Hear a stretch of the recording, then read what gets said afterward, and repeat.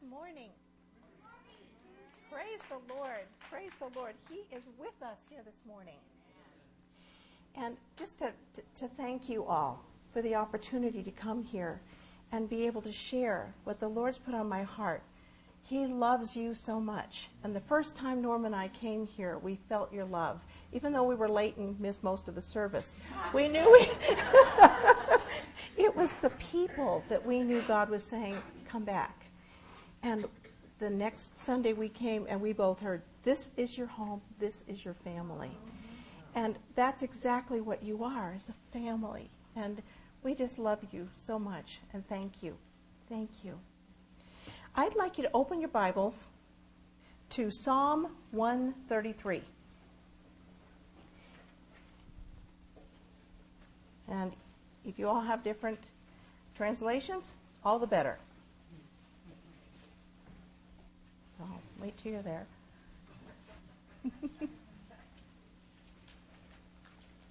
Okay. Behold, how good and pleasant it is when brethren dwell together in unity. Stop right there. Look in your Bibles. What comes next? Exclamation point? How many of you see an exclamation point? And how many translations do we have here? NIV? Living Translation. Does yours have an exclamation point? What? King James. Does yours have an exclamation point? How about, who else has one? New King James. New King James. Exclamation point? ESV. Exclamation point? So anybody not have an exclamation point? No. Therefore, we know this is a vitally important word. Unity. When brethren dwell together in unity. It's extremely important, and we need to pay attention. Let's go on. It says, it is like the precious oil upon the head, running down on the beard of Aaron, running down on the edge of his garments. It is like the dew of Hermon descending upon the mountains of Zion. For there the Lord commanded the blessing, life evermore. From there, that place of unity, that's where God himself commands his blessing. We need to know that and really hear that in our hearts, in our spirits. Another scripture, Matthew 18:19 through 20 says, again I say to you, if two or three agree on anything and asking anything, Again I say to you, if two of you agree on earth about anything they ask, it will be done for them by my Father in heaven. For where two or three are gathered in my name, there I am in the midst of them. Ephesians 4:13 says, I, therefore a prisoner of the Lord, urge you to walk in a manner worthy of the calling to which you've been called, with all humility and gentleness and patience, bearing with one another in love, eager to maintain the unity of the Spirit in the bond of peace. So the question is, how do we relate this to us here in this season of transition that we're about to come out of and into a new thing? I have an example to share with you. Norm and I have been going through transition at work. I started with the King's University actually before 2000. We became a student in 2000, with my master's, and then was an admissions counselor. So this is 14 years, a long season through many different transitions. It was earlier this year that we learned that this school that from actually its inception I've been a part of, and that's how I met Norm. I was his admissions counselor. Told him to go back up to Alaska and take online classes, but that's another story. But at any rate, I've been part of this from its inception. Earned one master's, done another. I mean, I've really been grounded.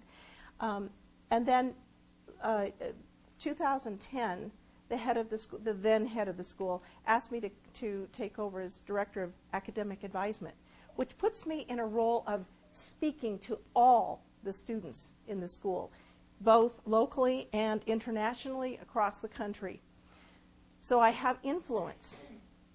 The beginning of this year, we learned that the main campus functions were going to go to Texas. So we've been in a point of transition that's about ready to take place. January 1, it's gone. And so are our jobs. So we're in transition also. But we know that God has a plan and a purpose. And we've held on to him. Now, one of the responsibilities and a pivotal position God put me in is how to help the students transition through all of this. And many of them are struggling. They're struggling. Well, what's coming next? Well, what do we don't, and this campus is shrinking, and what are we going to do? So I have an opportunity, and I have a privilege, and I also have a keen responsibility.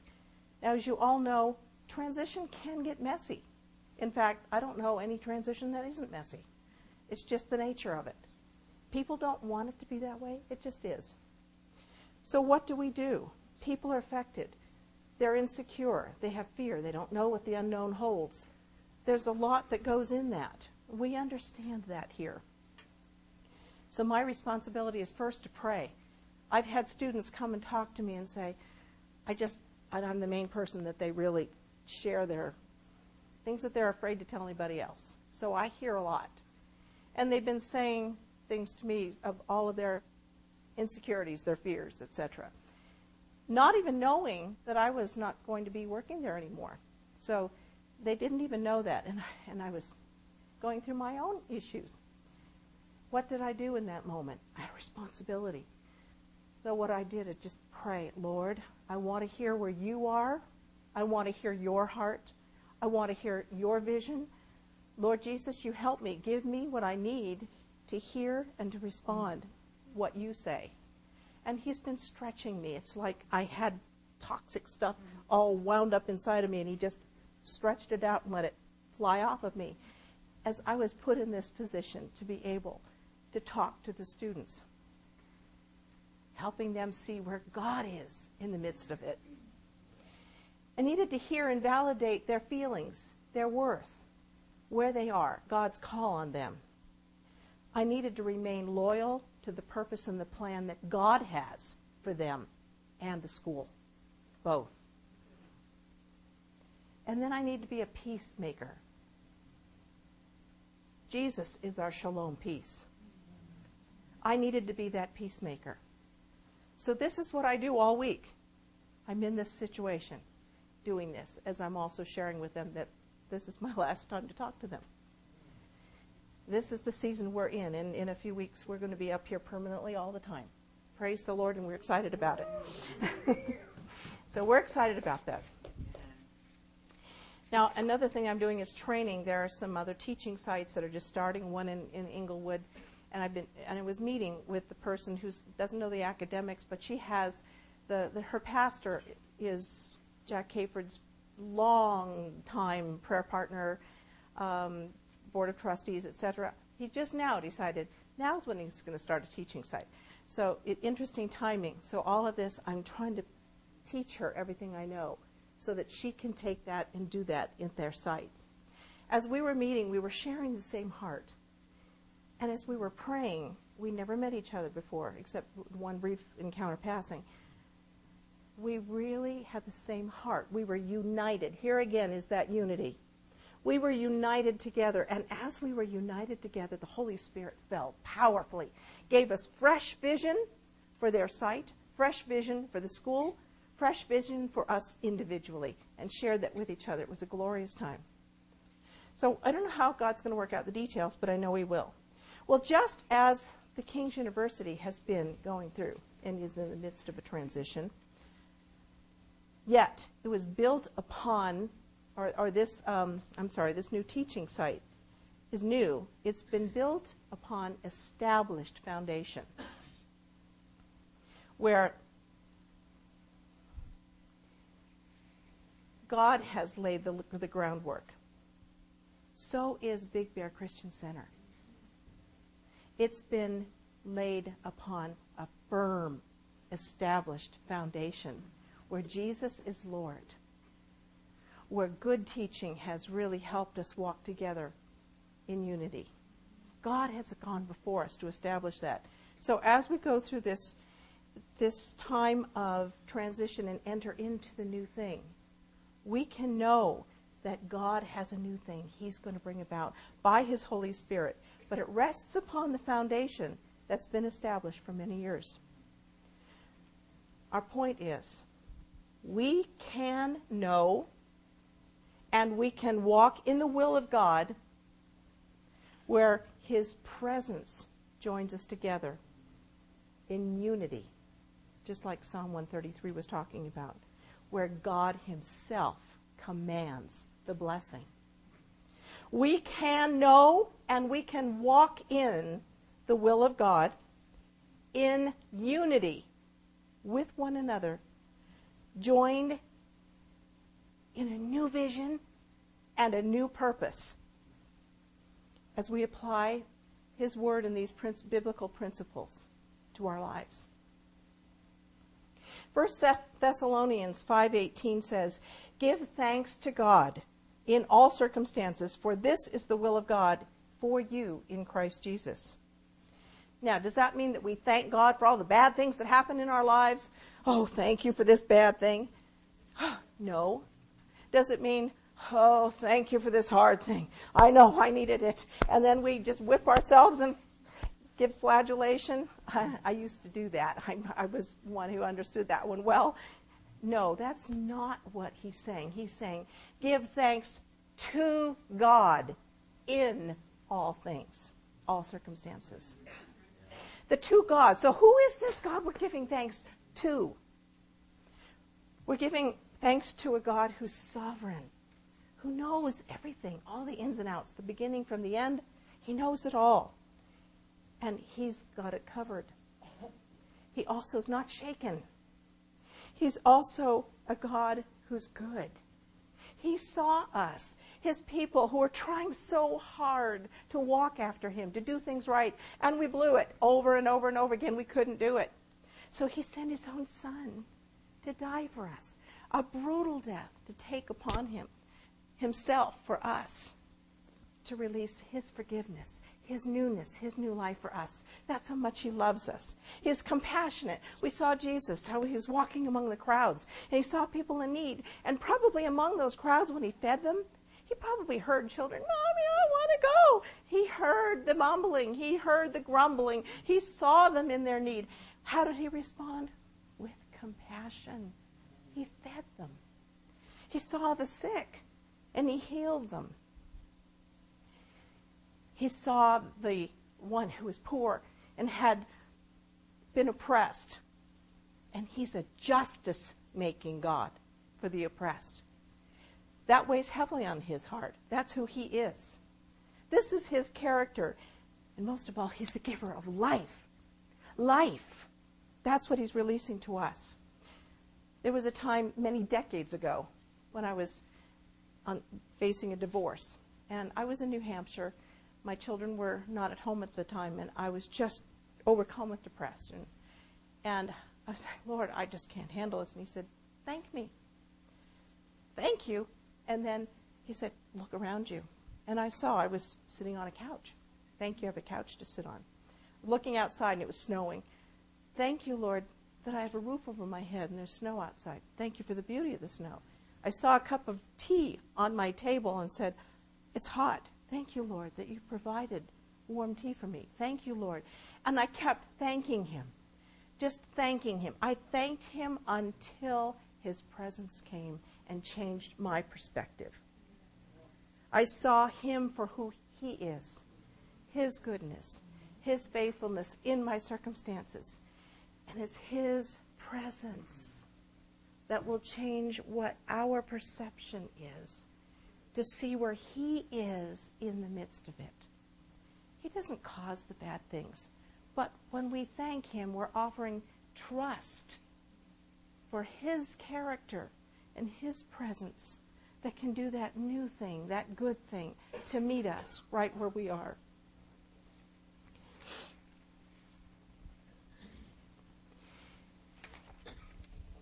So, How do we apply this to our situation right here at Big Bear Christian Center? Many of us have many of those emotions. We have those insecurities. I like to know what's going on. I want to know. I'm a kind of person who needs order, and I'm one of those who needs order, who needs to see the blueprint. I'm okay as long as I know that this is coming next. I don't like surprises. So what do? We have those, and we have those who are change. I don't know. My past has told me it's not been good. I don't know about this. We have those who are in need of some hope. They feel like they've lost a lot, and they may have. Many of you have lost. We've lost jobs, or about to. We have those in our midst who need healing. Healing in our bodies, healing in our emotions, healing in our relationships and our finances. We have those who are among us who need provision. We're looking to God for provision. We're at a crossroads as individuals and as a church. We're right on the precipice of a new thing. This time of transition is about to come to a close, and we're about ready to enter into that new thing that the Lord's promised us. We are right there. We're at a crossroads, and we have a choice. We have a choice. In 2006, I had already earned my master's. I was in admissions at the time. To back up just a little bit, I had been hit with MS a few years before that, and was taking shots that had altered some things in my brain that caused me to be extremely sensitive to chemicals. So backing up, extreme chemical sensitivity. The school had decided to paint the entire building. There are no windows. And they allowed me, they were gracious, they allowed me to work from home until the painting was ended, until they thought it was safe for me to return. Every day I would come to work, and as I got on the campus before I entered into the building, God removed my peace, and he said, don't go in. So I called my boss and said, can you meet me out here? I said, I just have no peace. I'm not supposed to go in. They respected that. They allowed me not to go in because they trusted. They've seen what happens to me, or what happened to me when I had chemical reactions. So they were trusting me. Well, this went on for a week, and on Friday, I was in a big rush, and I knew I was late, and I didn't stop and ask the Lord. I just went in. Half hour later, my brain had been so damaged that all I could do was have tremors that went nonstop. Started to where I couldn't speak, I couldn't think, I couldn't move, I'd fall to the ground, and this went on for a long time. I was so sensitive at that point from so much damage to my brain that I was literally confined to my home. And there were times when the gardeners were outside, and even though I had double pane windows, there was just a tiny bit of the chemical that came in through the window that would set everything off horribly. I wore a mask, even in my home, and I had to go hide in a closet under blankets to survive. I couldn't go out of the house. I couldn't even walk around in my own apartment at the time. And then I went into real deep depression, despair, because of the isolation and feeling hopeless. And I was just prime target to hear the accuser's voice. And he will take advantage of that when the situations lend themselves. And then a friend called me from New Hampshire, and she told me, do you know that you're valuable to God? Do you know he's not through with you? She gave me words of life. And when I heard those, I wept. And the Lord started to speak to my heart. And he said, right now you're at a crossroads in your life. You can go two ways. And whenever you are at crossroads, you have two ways you can go. There is one, is the road of blame. That's the accuser's low road. That's blaming myself because I should have heard you. I'm bad. Blaming others. They put me in this situation. Blaming the devil. Oh, he's just so bad. I'm going to curse you, devil. Or blaming God. God, you knew this. Why didn't you stop it? You know, those are all places we go. And we have the tempter that's always, and the accuser that always wants to take us there. And that road, the road of blame, has one destination. It's the low road, and its end is death. God says, you can take that one, or you can take my road. Believe me. Believe who I am. Believe that I'm good. Believe that I have hope. I have a future. I have a plan. I'm able. You may not be able to, but I am, and I can. Can you believe me? Can you believe that I haven't changed?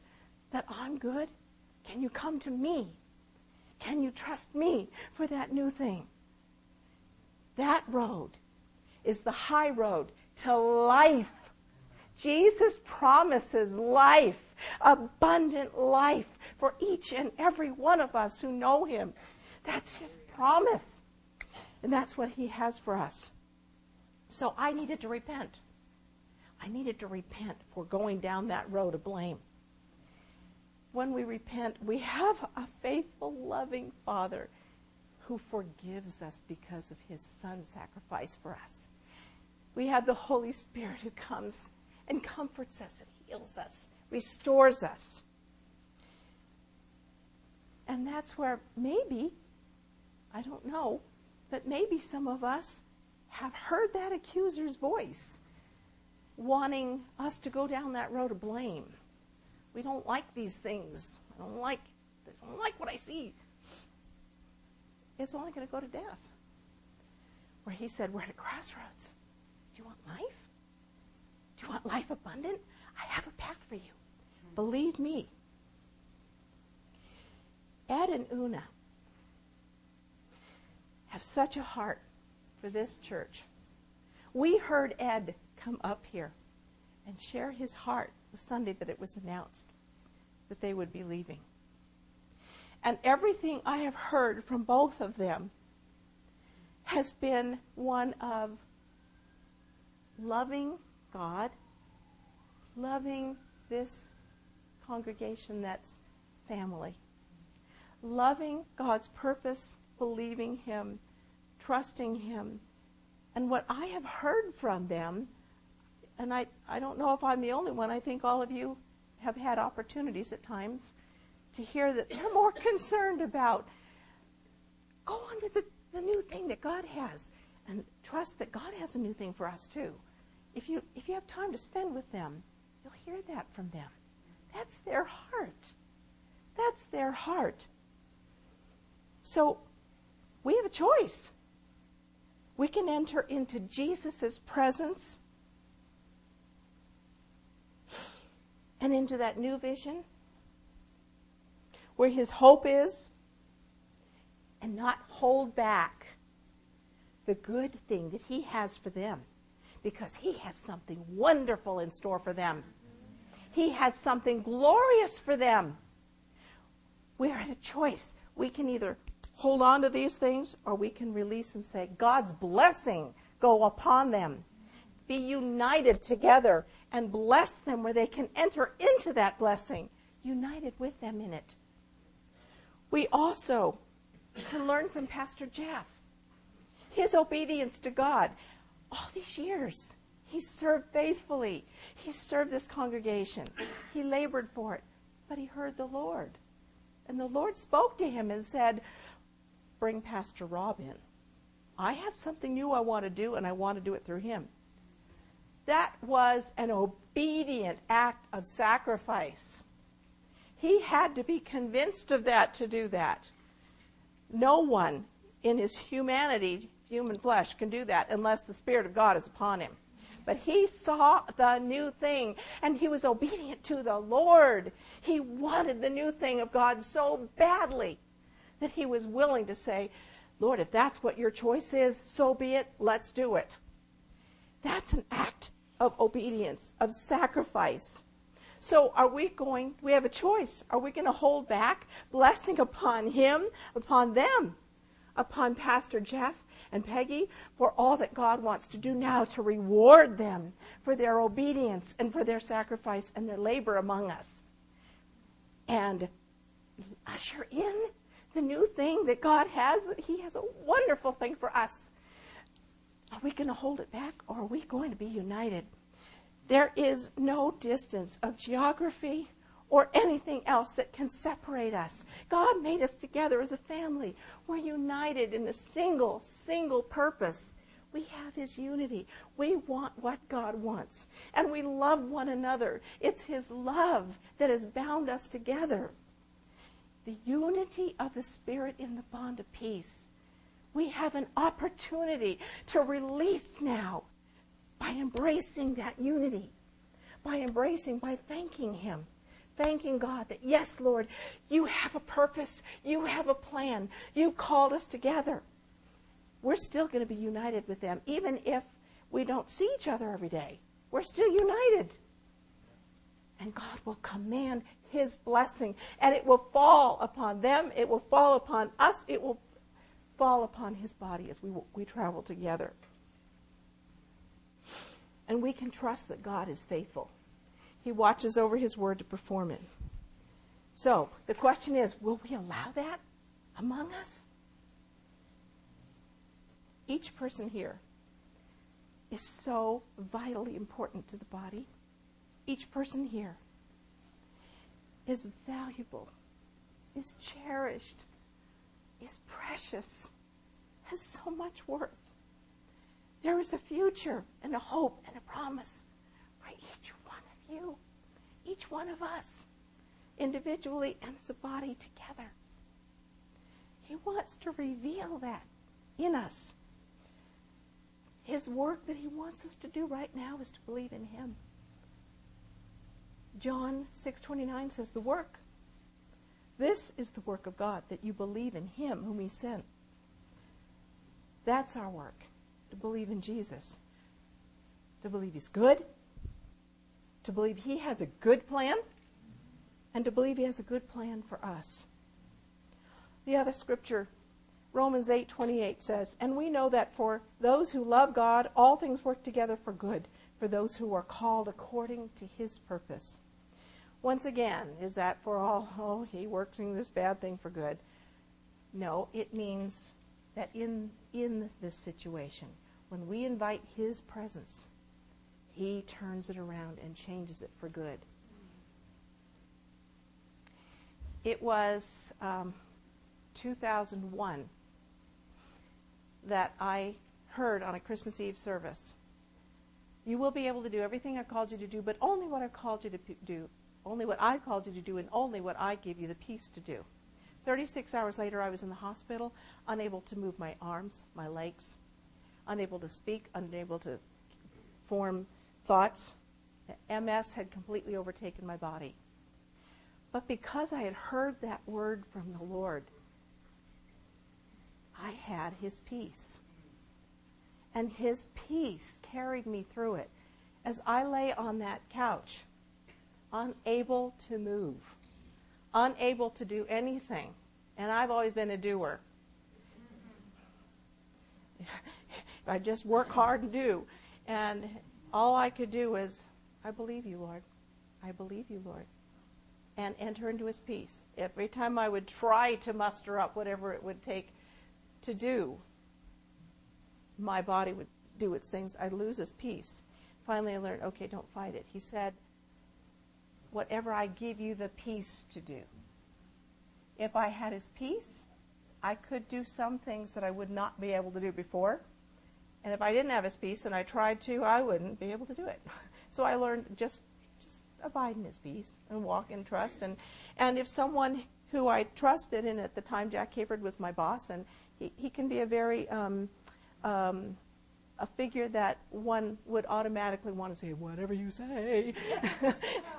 But if he walked in and said, Susan, do this, and I had no peace, I had God's peace to say, I'm sorry, I can't do that right now. God is saying no.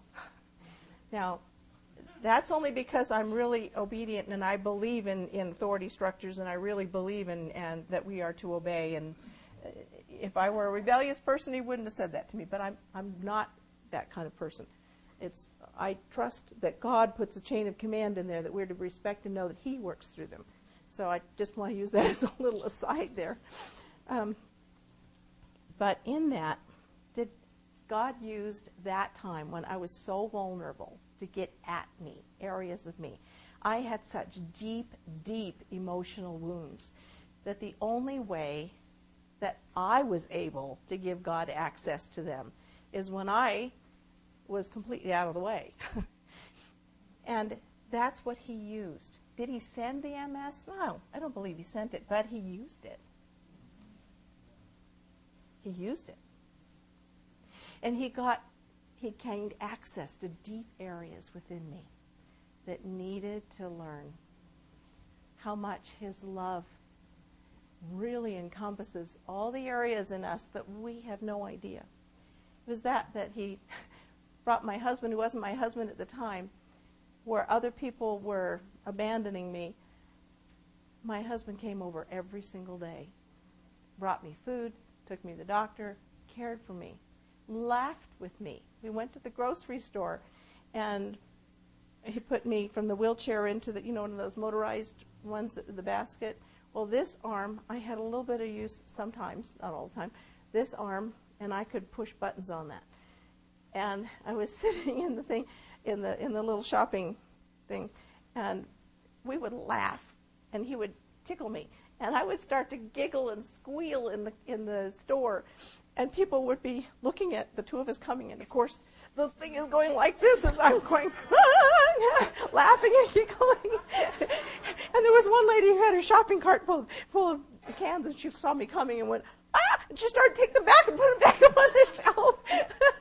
So God met us even with laughter. And when we were married at the end of that year, I still couldn't stand. I had improved quite a bit, but I still couldn't stand. So I sat, and he knelt next to me as we exchanged our vows in marriage. And it was just, God can do anything. And he healed so many things of abandonment and abuse just by sending a most wonderful husband to me who saw me. He saw me. He saw past the broken body to the person. And he loved me and accepted me. And that love and that healing began a work of healing in me. It started there, and eventually my body started to respond. As you can see, I can jump. I can do lots of things now.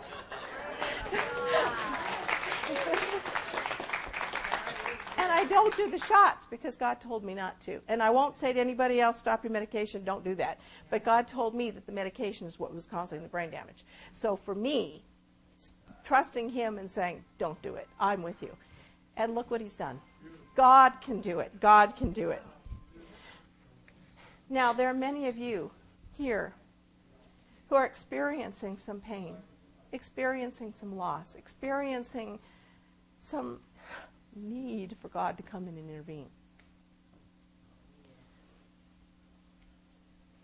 He's sent us a wonderful teaching with Dr. Coulter about that two-dimensional forgiveness, that two-dimensional relationship.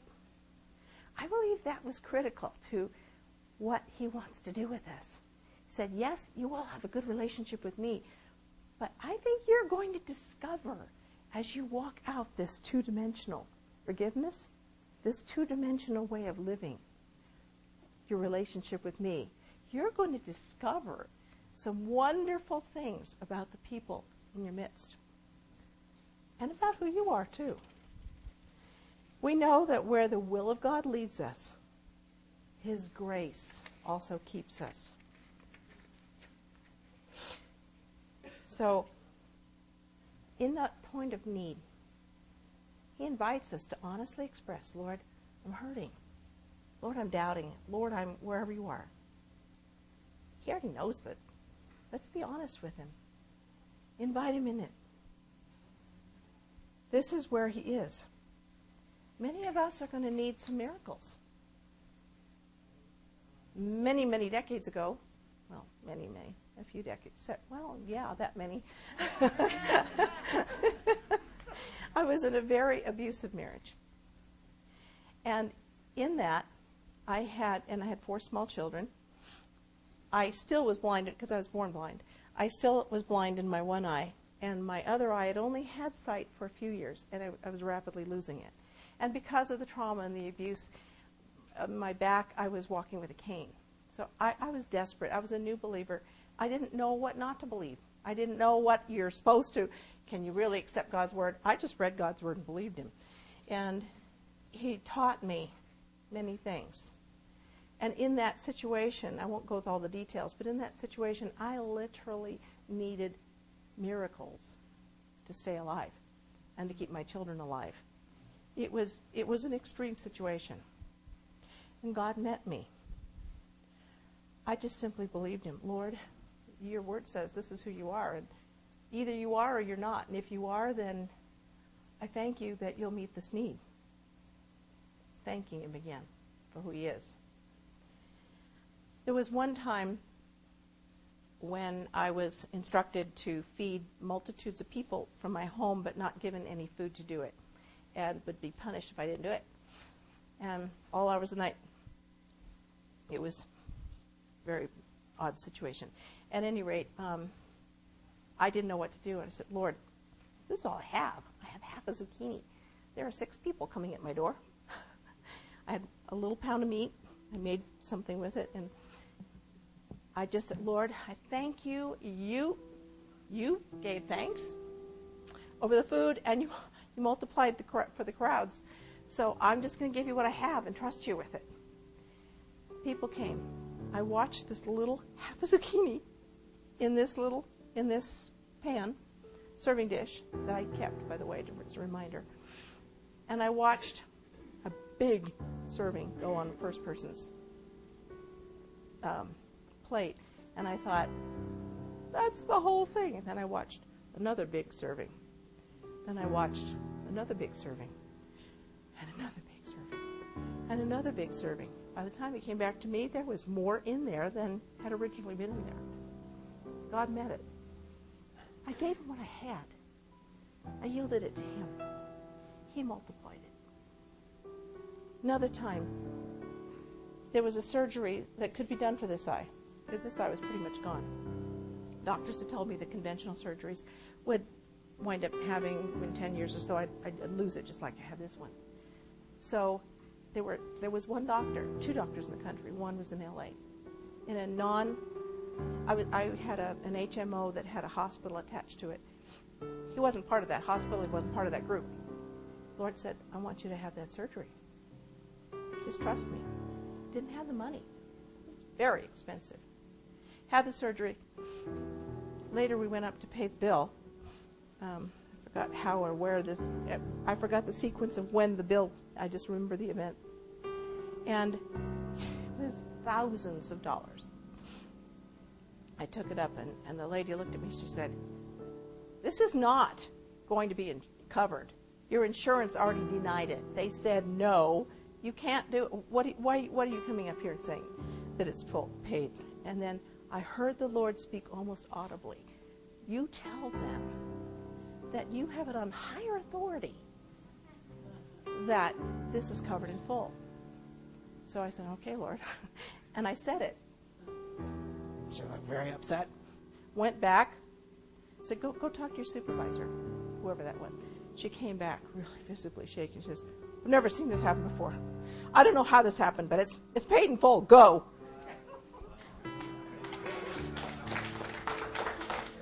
Another time, I had been with a Christian theater repertory company. I had all 4 children in the back seat.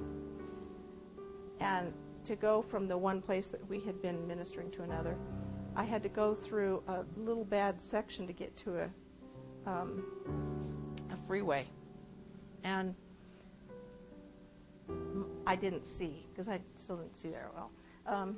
I hit a center divider and blew my tire. And at the time I had a Subaru that has the front tire in the front. And I went around front.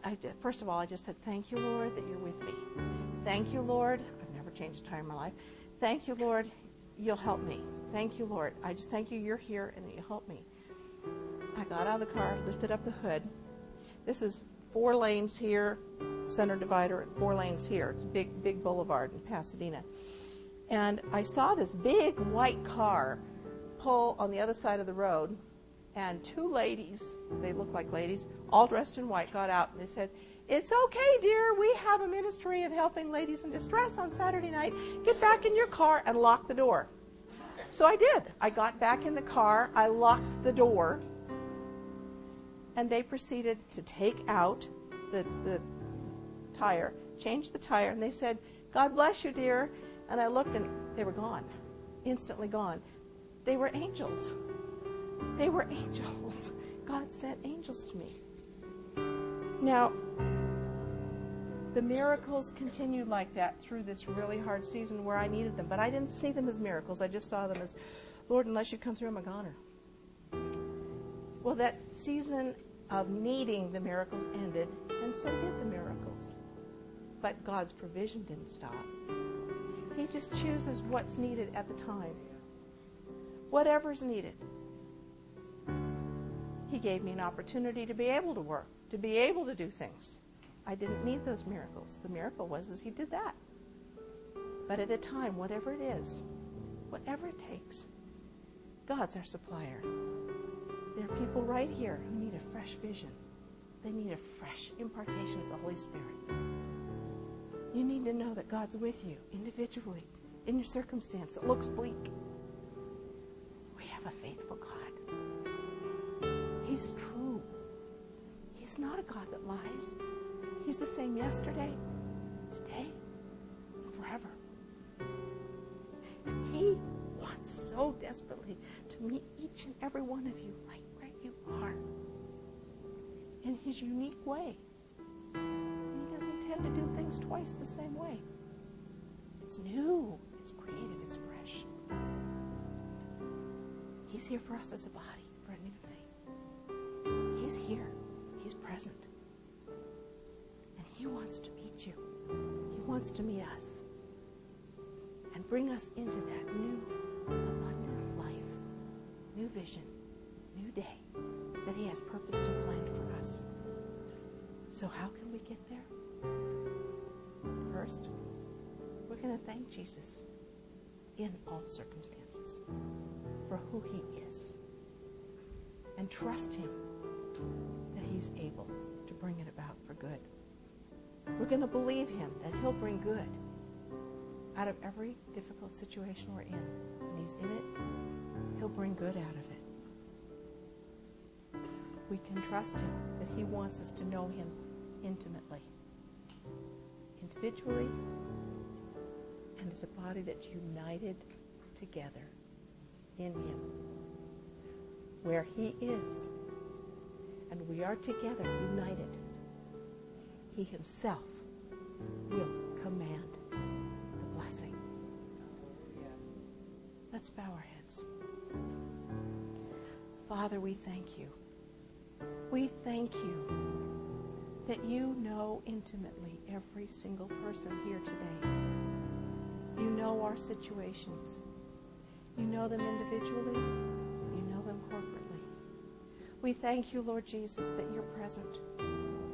We thank You, Lord Jesus, that You're here right now to even release faith to believe and hope that we'll turn our eyes back to You, where You will meet us with your presence and Your love.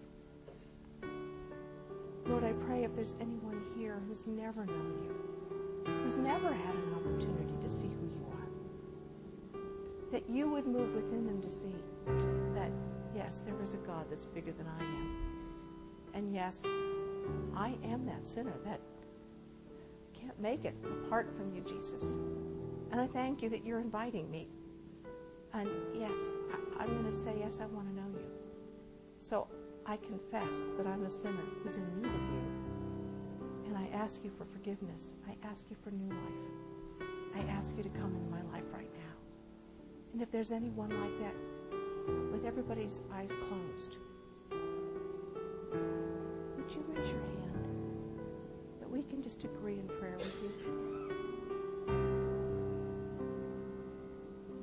And for those who are here, those of us who have walked with the Lord, who know Him, Lord Jesus, we come before you as one body, thanking you for your love and faithfulness. Thank you that you hear our cries. Thank you that you counted us worthy, not because of who we are, but because of who you are. We thank you, Lord, that you will take the word that you've given us and cause it to birth new life, new vision, new hope. That you will do that creative work within us that will knit us together as one body as we move into the new thing that you've planned for us. And we thank you, Lord. We give you praise.